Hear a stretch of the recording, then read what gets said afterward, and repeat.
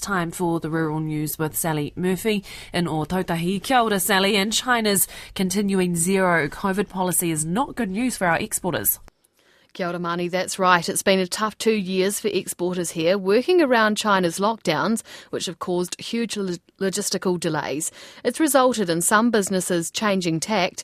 Many meat exporters are opting to send frozen product instead of chilled to minimise the risk of meat spoiling. At the Communist Party Congress in Beijing over the weekend, China's President Xi Jinping signalled that the controversial zero COVID policy won't be ending anytime soon. People's lives come first. We will not waver in our zero COVID policy.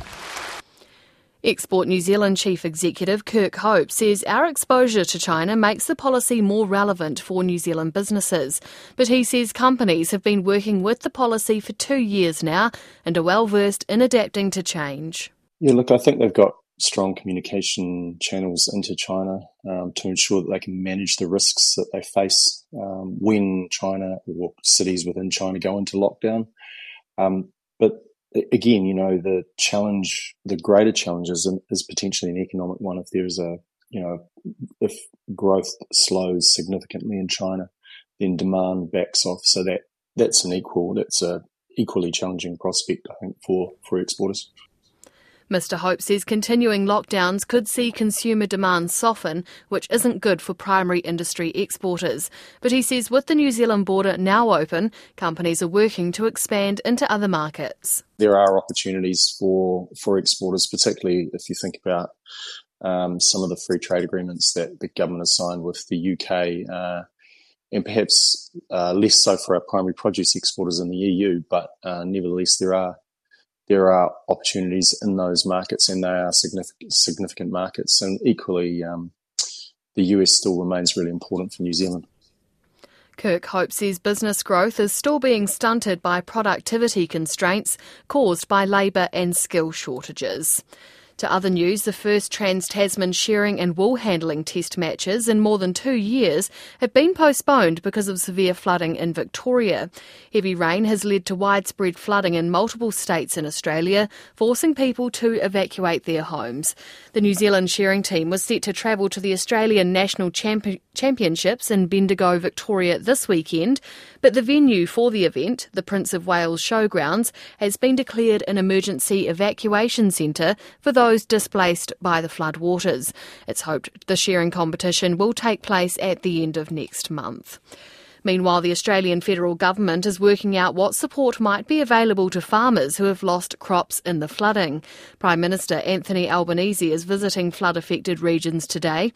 Agriculture Minister Murray Watt, who is with him, says it's a devastating situation for many farmers. I've met farmers in the last couple of days who were getting very close to bringing in bumper crops of canola and other crops like that. There's dairy farmers who've been affected and have been having trouble milking their cows.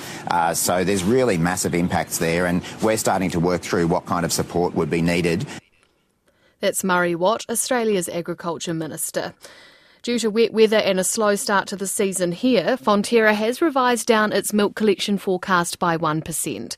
The Co-op's Chief Executive Miles Hurrell says its forecast milk collection for the current season is now just under 1.5 million kilograms of milk solids. He says the variable weather conditions, which caused a slow start on farm, have continued, contributing to lower collections through September and early October. And a Central Auckland butcher says people are cooking differently to make meat go further as food prices hit a 13-year high.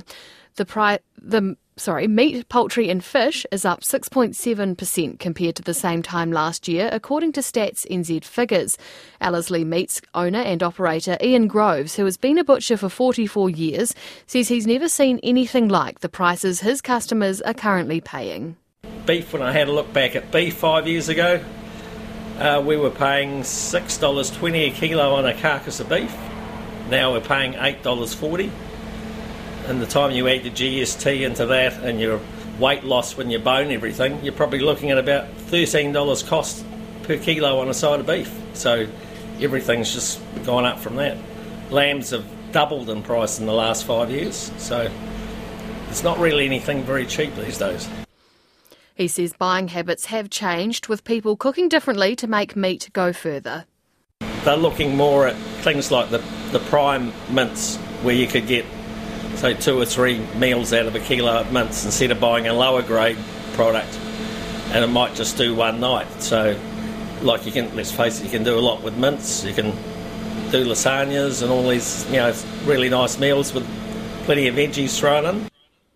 Mr Grove says the increasing cost of labour and running a business has also helped push prices up. The last 5 years especially, and you add to that the minimum wage, where we used to have clean-up boys and Saturday workers, would have 5 or 6 of them here on a Saturday, and back 5 years ago, now we're down to 2, just with the wage increase. Everything's sort of adding on.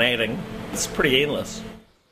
Ian Groves believes the rising cost of meat will result in more people turning towards home kill.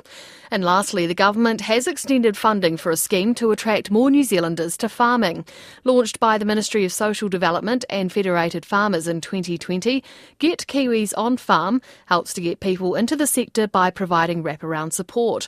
The ministry has just announced $323,000 of new funding for the program.